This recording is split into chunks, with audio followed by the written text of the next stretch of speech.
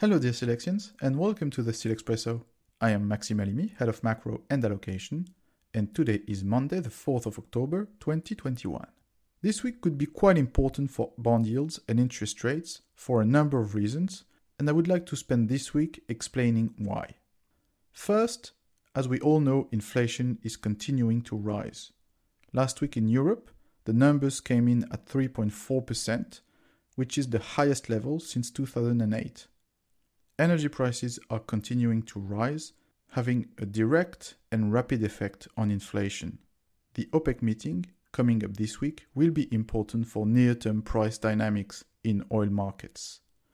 And finally, investors are also worried about inflation and buying oil as a protection against it, which in turn pushes oil even higher. Second, employment data in the US could be very strong this Friday.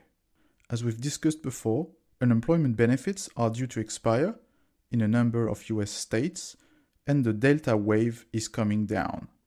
I think consensus estimates are too cautious at only 450,000 job creations in September, and I think it could be higher, fueling expectations about Fed tightening and putting upward pressure on bond yields.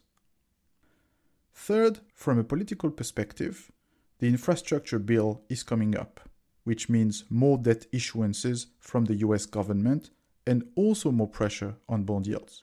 Last week, Congress gave itself one more month to agree on the additional $1.2 trillion for the infrastructure bill, and this will have to go hand in hand with raising the debt ceiling, given that this package requires more debt. All of these factors are converging towards a critical moment for fixed income markets, and we've seen that there is already some nervousness from investors. Last week, for example, equity markets were down across the board, but we saw that two sectors outperformed clearly: energy and financials, which are the most beneficiaries of higher bond yields. And as you know, these are two of the sectors we favor at the moment. So what's going to be important for the next few weeks is not only to manage duration risk in your fixed income allocation, but also to allocate equities according to interest rate risk. That's it for today. If you want to know more about our ideas and solutions, please read our Select snapshot in your mailbox later today. Have a great week and spark it up.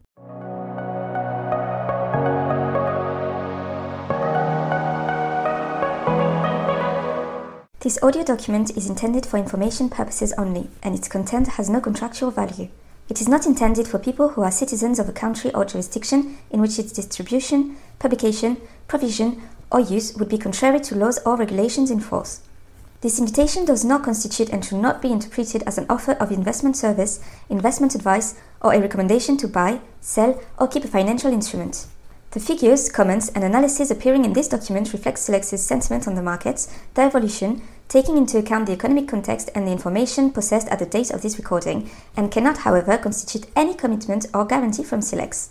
They may no longer be relevant on the day it becomes known. Any investment in a financial instrument involves risks, in particular of loss of capital, and any investor must make any investment decision in the light of their personal and financial situation, independently of Silex, and with the assistance of any opinion or advice specialized.